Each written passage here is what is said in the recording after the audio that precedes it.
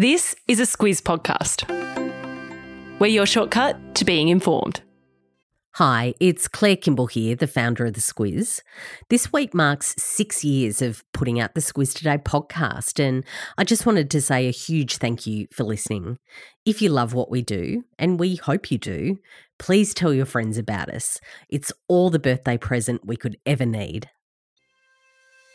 Good morning, I'm Alex Tai. And I'm Claire Kimball. It's Wednesday, the 18th of October. In your Squiz today, a presidential visit to Israel, a presidential visit to China, Telstra grilled over its voice support, and fussing over fussy eaters. This is your Squiz today. US President Joe Biden is heading to Israel in a major show of support for Israeli Prime Minister Benjamin Netanyahu. Netanyahu invited Biden a few days ago, and he'll be landing in Tel Aviv today.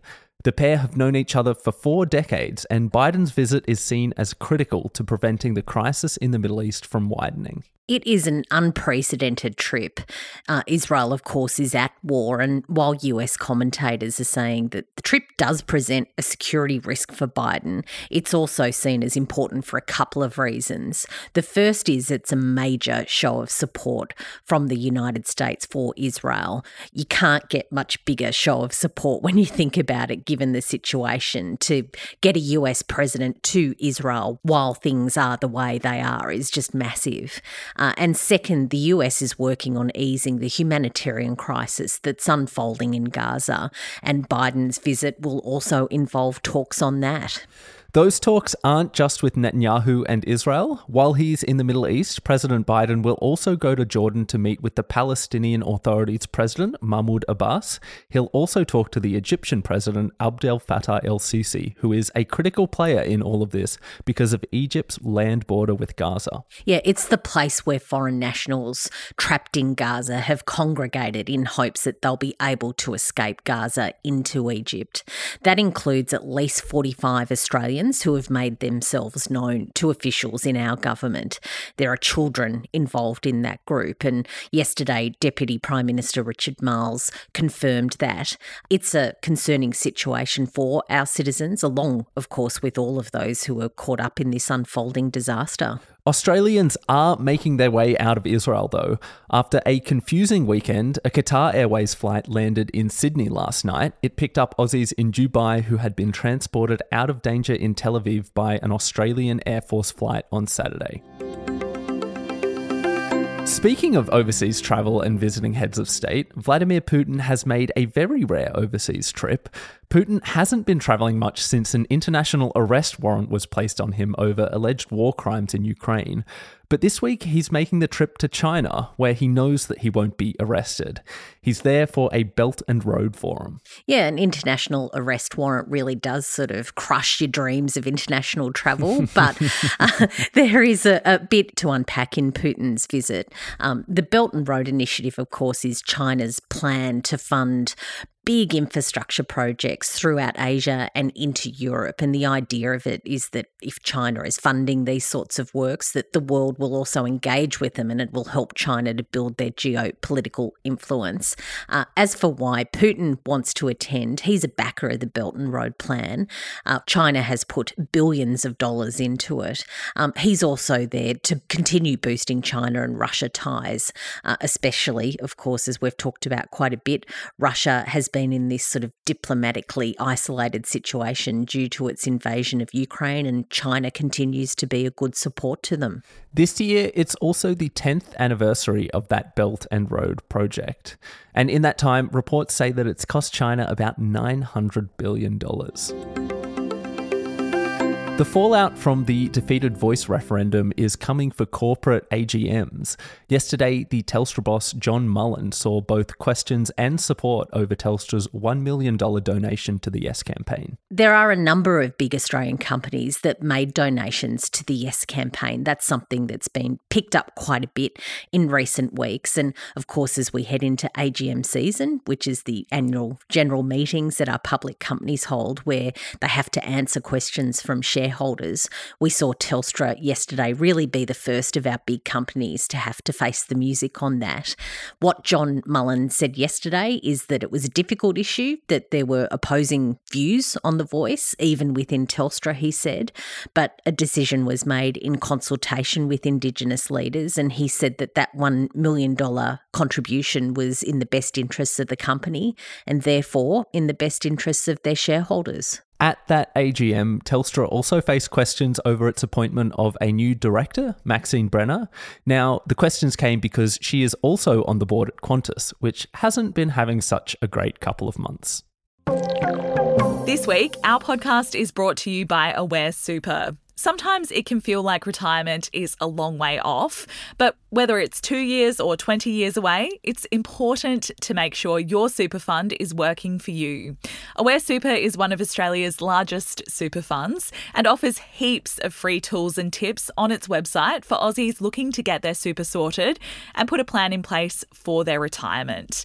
Read the PDS and TMD at aware.com.au. It's not news that we're facing a shortage of housing supply, but a group of real estate research firms has proposed what they call an untapped solution. Yeah, and this untapped solution are a whole string of granny flats to go into the backyards of Australian properties. They've crunched the numbers, those analysts, and they've found that there's at least 655,000 homes, when you look across Sydney, Melbourne and Brisbane, that have the right kind of zoning and planning codes to be able to build a self-contained unit on the property. Of course, they don't have to solely house grandmothers. They can really do what you want with them, including renting them out. So there's some opportunity there, they say, of course, as Australia continues to have this real crunch on property. Tim Lawless from CoreLogic was one of the ones who made the pitch, saying that the granny flats would provide an immediate and cost-effective opportunity for lawmakers to address the housing crisis, and also that it would benefit homeowners by boosting the value of their properties. Since time immemorial, Claire, parents have stressed over their kids and picky eating, but a new study says there's a different category that's cause for concern. Yeah, so this study saw researchers talk to 995 parents who were the guardians of 3 to 5 year olds, and the researchers put kids into 4 groups of eaters. There's the avoidant ones, the typical eaters, happy eaters and avid eaters. Most of the group, about 44%, were just in typical. They were fine. They weren't really all that fussed. 18% were happy eaters. They really enjoyed food. Fussy eaters were the smallest group at 16%. The big cause for concern weren't those fussy eaters, but rather a group of kids that are classified as avid eaters. They're 22%. They ate quickly and they didn't respond to fullness cues. And that, of course, is a concern because there's studies that show that that could have future challenges for those kids when it comes to their health and weight. Claire, when I was a kid, I remember just drinking so much Milo. Was there a category for being obsessed with milk? I think that would be a happy eater, perhaps. I'm not quite sure. It sounds like a pretty happy time to me. I was very happy with the chalky milk. Squiz the day, Claire. What can we look forward to today? Look, let's get back to our survey. I think if you've got one thing to do today, it really is helping us out on that. It, of course, is a Wednesday and you might be looking for a distraction, and I reckon a really good way to pass some time would be to do our media and news survey. Your input, of course, keeps us in the loop about what matters to you and how you're consuming news. It's very, very helpful for us if you answer some of those questions. And just so you know, there's a $100 Country Road gift voucher up for grabs if you do it. So get into it, I reckon. We appreciate it so, so much. And there'll be a link to that survey in the show notes. That is it for us today. Thank you so much for listening, and we'll be back again tomorrow.